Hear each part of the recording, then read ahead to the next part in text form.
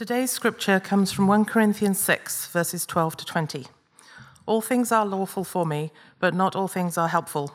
All things are lawful for me, but I will not be dominated by anything. Food is meant for the stomach, and the stomach for food, and God will destroy both one and the other. The body is not meant for sexual immorality, but for the Lord, and the Lord for the body. And God raised the Lord and will also raise us up by his power. Do you not know that your bodies are members of Christ? Shall I then take the members of Christ and make them members of a prostitute? Never. Or do you not know that he who is joined to a prostitute becomes one body with her?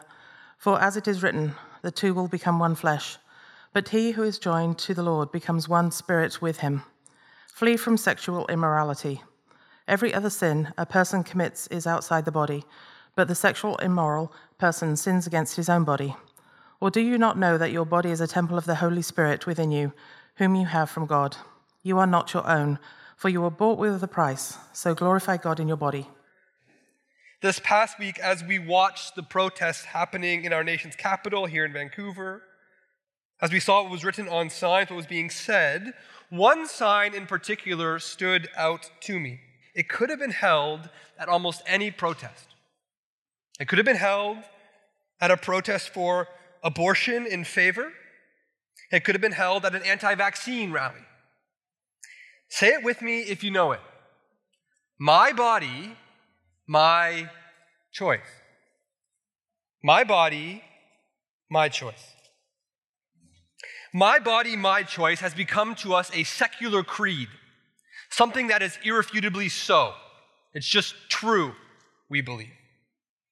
In reality, however, my body, my choice is a relatively new idea, stemming from a relatively new conception of the modern self. See, you and I, so the thinking goes today, belong to no one but ourselves. No one but ourselves. In the 17th century, this language of individual rights and liberties began and has now come to infect all that we say and do, so much so that it does not matter how you voted last election. It does not matter how old you are, what color your skin is, or what job you do. Everyone in this country agrees on this one thing. You are your own and you belong to yourself. It's true. And at first glance, at first listen, this sounds both liberating and empowering, doesn't it? The author Alan Noble, in his book, You Are Not Your Own, which is a very, very good book. I would highly recommend it. He says this, here's the allure of only belonging to ourselves. He writes, to be your own and belong to yourself means that the most fundamental truth about existence is that you are responsible for your existence and everything it entails. I am responsible for living a life of purpose, of defining my identity, of interpreting meaningful events, of choosing my values and electing where I belong. If I belong to myself, then I am the only one who can set the limits on who I am or what I can do. No one else has the right to define me, to choose my journey in life, or to assure me that I am okay. He again says, I belong to myself. It sounds empowering, sounds liberating. But wait, Noble says, there's a trade-off. He goes on to write this, the freedom of sovereign individualism comes at a great price. Once I am liberated from all social, moral, natural, and religious values, I become responsible for my own meaning, for the meaning of my own life. And then he writes, with no God to judge or justify me, I have to be my own judge and redeemer. And so he continues to say, there are two camps in this world, and speaking generally, he says there are the affirming, who read every self-help book they can get their hands on and jump on the treadmill happily. I can do this. I'm going to be my best self. And then the rest of us who are discouraged, despairing, will never compete. And so he continues to say, we numb ourselves with entertainment, or, and I found this particularly convicting, we daydream about being diagnosed with a disease that justifies our mediocrity. Are these our only options this morning? Either get on the treadmill or get run over by it. And I think when we belong to ourselves, they are. But what if that weren't the case? What if there was another way? The good news we're going to see this morning in 1 Corinthians 6, verses 12 to 20, is that there is another way. But to get there, we're going to need to confront a truth that when we think about it, when we really, really think about it, is much more controversial, much more convicting, and much more confrontational than anything we read and saw last week. No. The truth this morning, if we truly understand it, will cut us, will destroy us.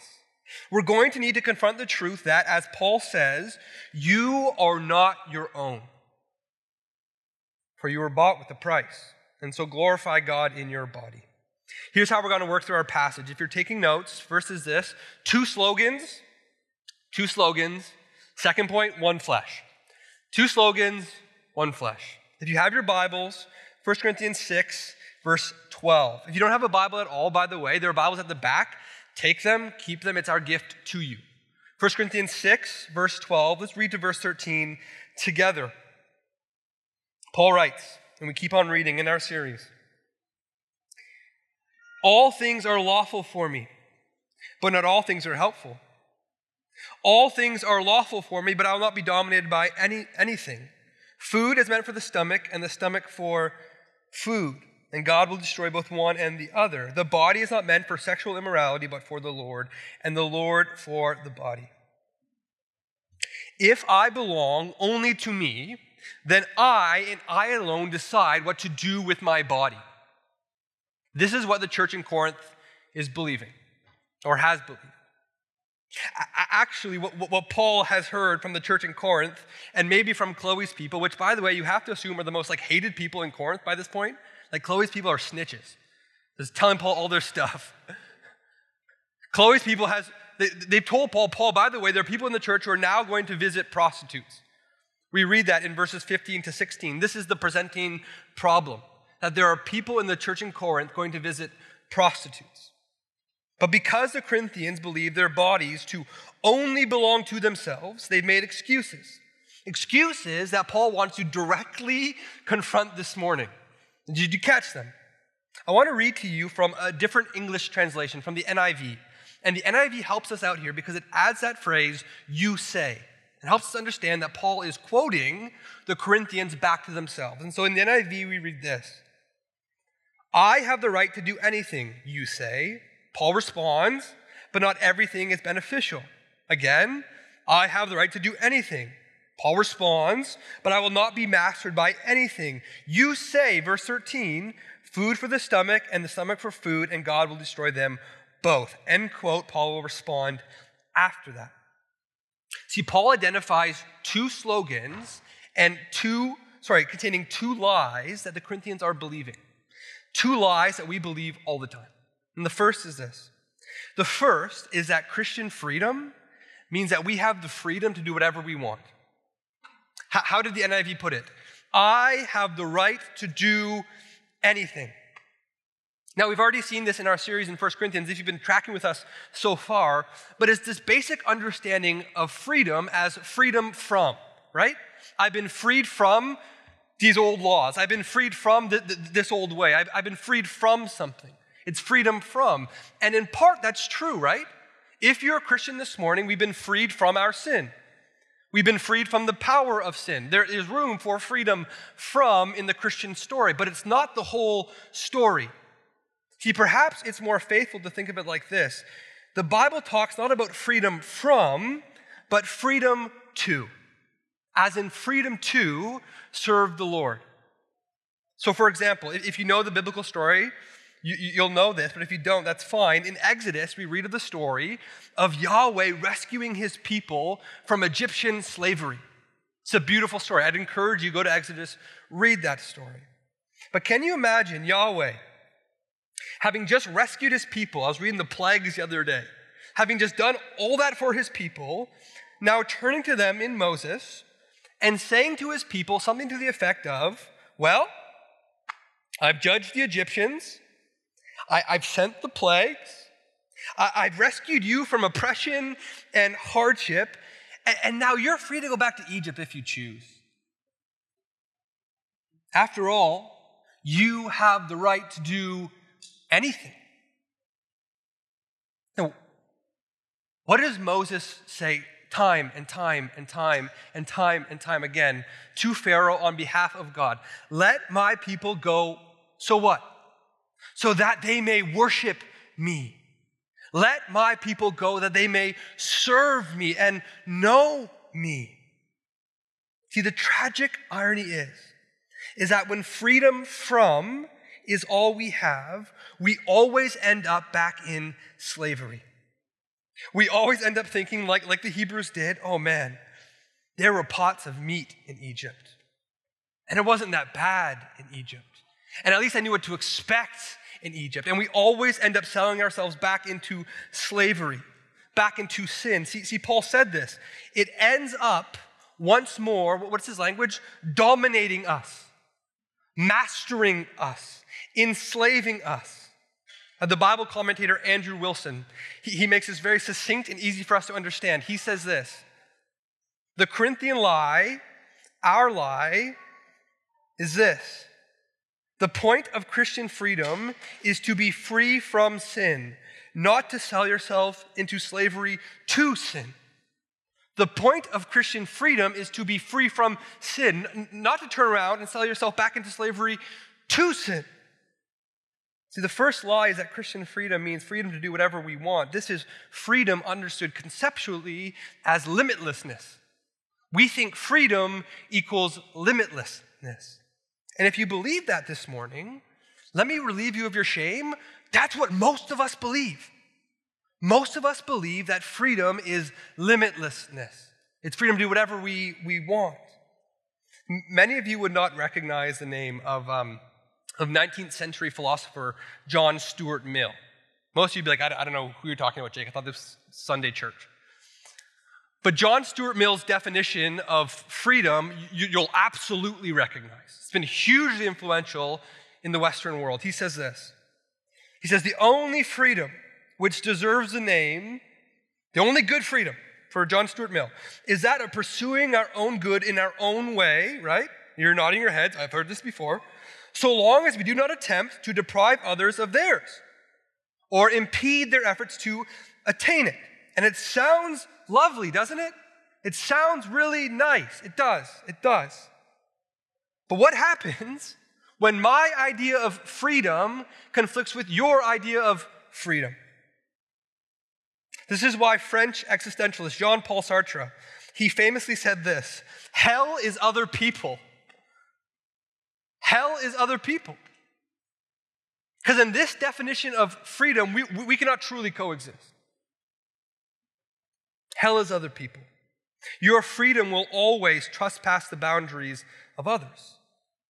See, Christian freedom, big picture, is not only freedom to serve God, but also freedom to serve others, to give of ourselves for others. Consider for a moment the most free man who ever lived. Jesus of Nazareth. Jesus of Nazareth comes to earth, and I want you, now I'm going to read a few texts, a few passages of Scripture. I want you to filter John Stuart Mill's understanding of freedom through Jesus' understanding of freedom. See, Jesus comes to the world, God in flesh, and he says in John 5, truly, truly, I say to you, the Son can do nothing of his own accord, but only what he sees the Father doing. Jesus, you're not expressing yourself. You're not being your most authentic self, Jesus. You're only doing what the Father is doing. For whatever the Father does, that the Son does likewise. Jesus freely, he gladly serves the Father. Keep on going, Mark 10:45. For even the Son of Man came, what? To express himself? To establish and build his brand, right? Get a lot of followers on Instagram. The Son of Man came not to be served, but to serve and to give his life as a ransom for many. Jesus freely serves the Father, and he freely serves his disciples. He freely serves us. True freedom is not limitlessness, but freedom to serve God and others. Second lie is this. Second lie is found in the second slogan that Paul recites. Paul writes this. Look at your Bibles. 1 Corinthians 6, verse 13. It says, food is meant for the stomach, and the stomach for food, and God will destroy both one and the other. See, why is visiting prostitutes not a big deal? In the Corinthian view, Paul's overreacting. It's just a body. When I'm hungry, I eat. When I have to go to the bathroom, I go to the bathroom. When I want sex, I have sex. This is the Corinthian way of thinking. And we can hear the modern man in this slogan, can't we? We can hear ourselves, our peers. It's just sex, Paul. What's the big deal? What's the big deal? What's more is it appears that this slogan has been Christianized. And by the way, isn't God just going to destroy our bodies anyway? It's just sex. God's going to destroy our bodies anyway. What's the big deal? Like I said, this sounds incredibly modern. One of the books I recommended last week was a book called Why Does God Care Who I Sleep With? By Sam Allberry. It's a great little book. And in that book, Allberry tells a story of coming to America to teach at a university. And when he comes, he's offered two vehicles. And the first vehicle he's offered is an old beat-up truck. I'm not a car guy. I'm going to talk about cars for a small amount of time because I'll get in trouble here. But it's an old beat-up truck. It's a truck that's destined for the junker. And because it's old and beat up, his friend gives him the keys and says, hey, drive it however you like. Drive it however you like. Do whatever you want with it. Go nuts. Go crazy. You're British. You're in America. You're going in a car accident anyways. Just go nuts, right? He's offered that one car. The other car he's offered is a brand new convertible. And understandably, his friend did not give him the keys and say, hey, drive it however you like. No. He said, be careful. And Sam was. He accepted this second offer. Let's just say it mattered how Sam drove this car. And the story is in some ways not at all about what the text is talking about. In other ways, it's completely related to what the text is talking about. The story illustrates how the Corinthians, how these Christians were thinking about their bodies. They thought of their bodies as disposables, as husks to be done away with at the end of the age. Just a collection of matter to be one day erased. And so they were driving their bodies over to the brothels. It's just sex. That's what they're saying. Except it's not. How does Paul respond to this cultural slogan? He says this in verse 13. The body is not meant for sexual immorality, but for the Lord, and the Lord for the body. And God raised the Lord and will also raise us up by his power. 2, it's just sex. Paul says 3 things. He says, first, Corinth, do you not know, Christ City, do you not know that your body has a purpose? Has a purpose. Paul says it is for the Lord. See, Paul's vision of the body, our physical bodies, not just our thinking and our believing, but our physical bodies are these outposts of God's glory in our world. We give God glory when we reflect in our bodies his designed intent for our sexuality, for our flourishing. But I hear the objections. I do. Maybe you didn't say it, but I heard your thought. Paul, Jake, just one more person trying to make a claim on my body. If the disease is my individual autonomy and the cure is giving myself over to the Lord, is the cure worse than the disease? The good news, look with me, is that Paul ends verse 13, and the Lord for the body. See, many others have said, your body is for me. Many others have laid claim to your body. But no one else can say, and I am for the body. Because no one else is the Lord who knows our bodies, made our bodies, and so knows what's best for our bodies. When we submit our bodies, our sexuality to the Lord, we can trust that he is for us. Well, how do we know this, Jake? Keep reading. And God raised the Lord and will also raise us up by his power. Second thing is this. Your body not only has meaning now as a vessel of God's glory, your body, Paul says, has a future. Has a future. Our bodies are not disposable, in other words. No, Paul says that we will experience the the same new body resurrection that Jesus underwent. Jesus, who did it as our first fruits. This is why when Paul, if you don't understand this, then Scripture doesn't make sense. This is why Paul, when he writes his farewell to the church in Thessalonica, he says this. And I want to read this to you. 1 Thessalonians, right? We got that slide? 5:23. There it is. Now may the God of peace himself sanctify you completely. And he says this. It sounds strange to us if we just have this Gnostic belief of the soul is good and the body is bad. But Paul brings them together. He says this. And may your whole spirit and soul and body be kept blameless at the coming of our Lord Jesus Christ. It's why Paul, when he's writing to Timothy, this young elder in 1 Timothy, says this. He says, keep a close watch on yourself and on your teaching. In other words, we know this, don't we? It's not just your teaching, your doctrine that matters. What you do with your body matters. Your life matters. Your physical actions matter. Your body is a gift. It has a purpose. It has a future. And in other words, it's not just sex. But we have to keep on going. Because to understand Paul's response to the second slogan appropriately, we have to go to our second point. We have to move from two slogans now to one flesh. Verses 15 to 19, we read this. Follow with me on the screen or in your Bibles. Let's look together. Do you not know that your bodies are members of Christ?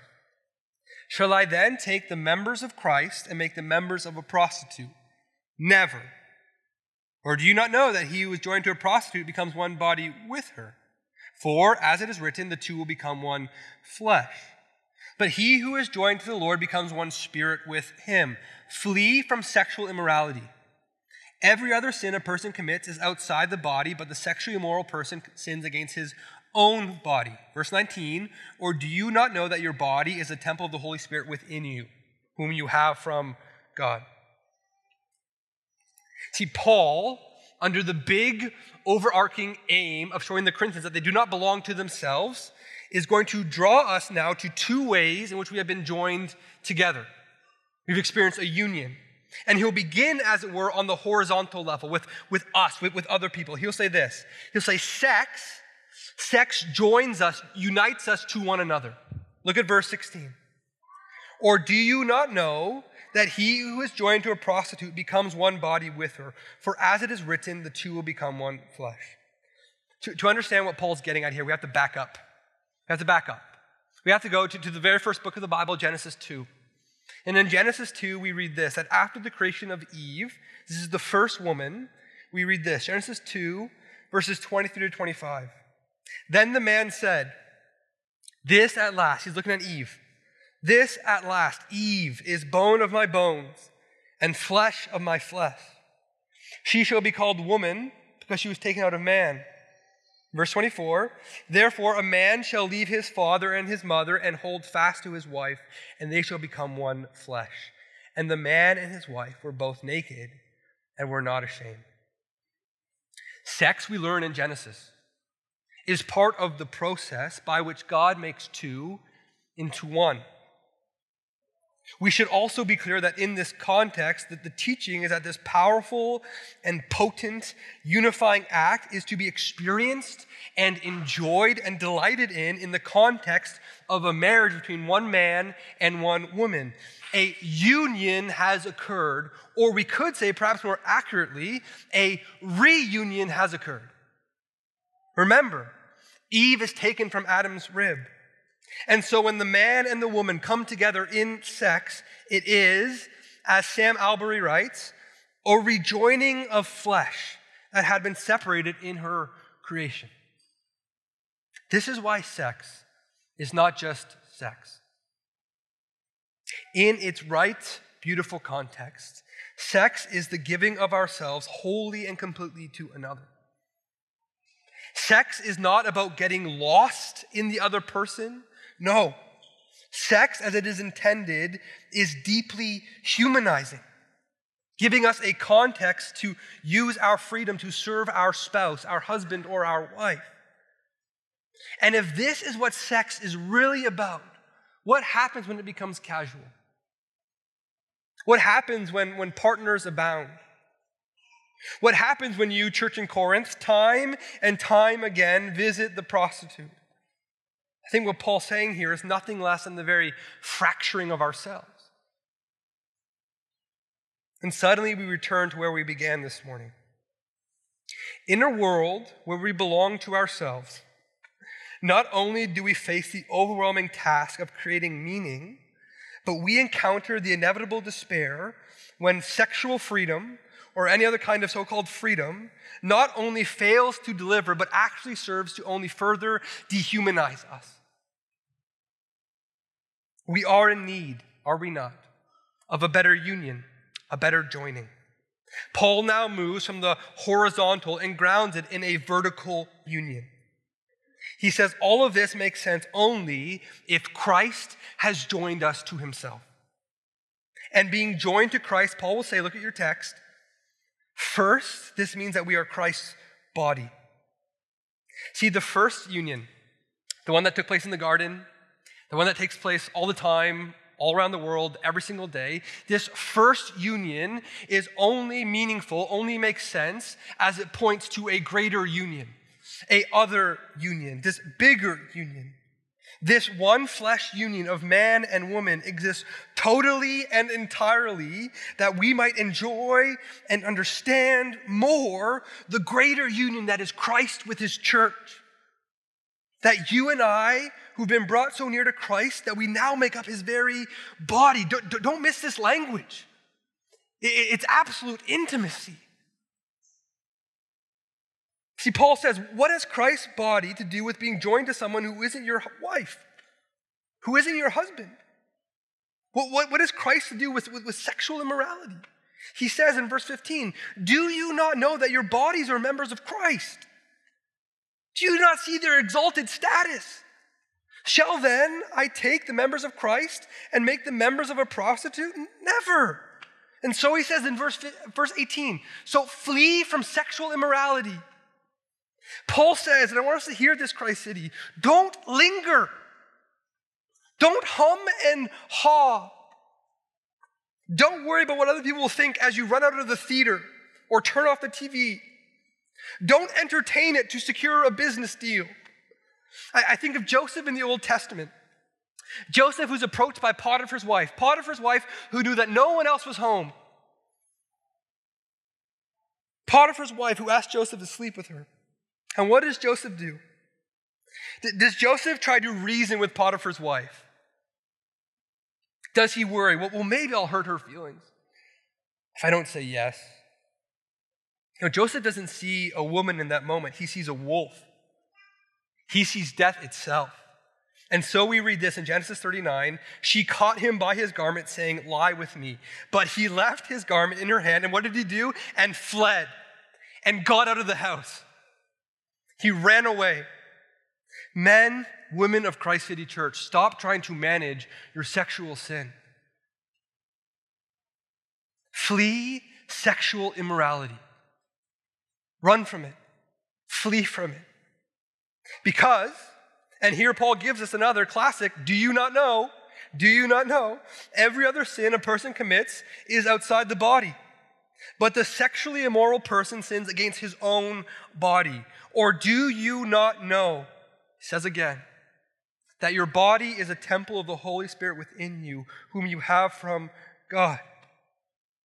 In your union with Christ, you have become part of his body, a member of his body. But more than that, as we've already heard Paul say in this very letter, he's saying for the second time now, you've become the very temple of the Holy Spirit. You can't tell me that our generation and our culture has a higher view of the body than that. Do you not know that you become the very temple of the Holy Spirit? You have been sanctified, as we saw last week, set apart for God's holy purpose. And so when Paul says, every other sin a person commits is outside the body, but sexual immoral sin is against his own body, he's not saying that sexual sin is worse than other sin, but that uniquely, when you engage in sexual immorality, you, think about this, who are united to Jesus in one body, take a part of Jesus' body, which you are. You take a part of Jesus' body and you force it into union with a prostitute. If extrapolated, the language is graphic. It's a desecration of the temple. The very dwelling place of God's Spirit in you defaced. And I want to say here, and as I was preparing, I wanted to be mindful of a group of people who are listening this morning. As an aside, I think this gives us some theological understanding as to why sexual abuse and rape is so horrific and so evil. One writer says, in view of what Paul says in 1 Corinthians 6, the pain of sexual assault is not the pain of a grazed knee. It's not just external pain, but is the trauma of holy space being desecrated. So hear me, Christ City. The Lord is for the body, which means for those of us who have dehumanized ourselves, and for those of us this morning who have been dehumanized by others, there is hope. There is hope. The same Lord who is for the resurrection of the body also redeems it here and now today. And so we come full circle. 1 Corinthians 6, 19 to 20. Paul writes, you are not your own, for you were bought with a price, and so glorify God in your body. What is our hope this morning? What is the hope this church professes? This church proclaims? What is the hope we live and die on? That we've been purchased by a good master, a good Lord. That we, furthermore, are not that master. That you and I don't bear the burden of creating meaning or needing to justify our lives anymore. You're freed from that, Christ City. Nor do we belong anymore to the master of sin and the devil, who will only abuse us and dehumanize us and imprison us. No, Christ City, hear the words of 1 Corinthians 6, verse 19 and 20. You have a good Lord. We have a good master, one who bought us with his own blood. A master named Jesus, who goes to the cross for our redemption, to buy us back from sin. It is his blood that washes clean guilty hands. It is his blood that frees us from living in an inhumane way in an inhumane world. It is his blood that restores the image of God in us when it has been tarnished and violated by others. It is his blood that cries out to all who have suffered terribly under cruel and greedy and relentless masters. Come to me, he says, all who labor and are heavy laden, and I will give you rest. Christ City, yes, it is the most offensive truth we can hear in our day and age. You are not your own. But if we have ears to hear this morning and eyes to see, you are not your own is the most liberating message you will ever hear. Christ has bought you. He's purchased you with his blood, and so glorify God in your body. Let's pray. Father, we confess that we are so steeped in the language and the waters of individualism, of this sovereign autonomy, that we don't know where to begin. And so we want to begin here. We want to begin by saying, Lord, we belong to you. You are our good master. You alone purchased us with your blood. You alone redeemed us for true freedom and true flourishing. And so we ask for your forgiveness. For when we've worn the crown as rulers over our own lives, we ask for your forgiveness. And we give our lives, even our very bodies, to you, to serve you and others in our midst. We pray these things in Christ's name. Amen. Hey everyone, this is Jake, lead pastor of Christ City Church, East Vancouver, and I want to let you know about a few things. First, if you're not a part of a local church, let me invite you to join us each Sunday morning at 2605 East Pender Street in East Vancouver for worship, word, and sacrament. Second, if you are new and you want to get connected, let me say welcome. Christ City Church, East Vancouver is a neighborhood church committed to making missional disciples for the sake of the neighborhood. If you want to be a part of or hear more, of what we believe God has called us to do in East Vancouver, please reach out to me at jake@christcitychurch.ca.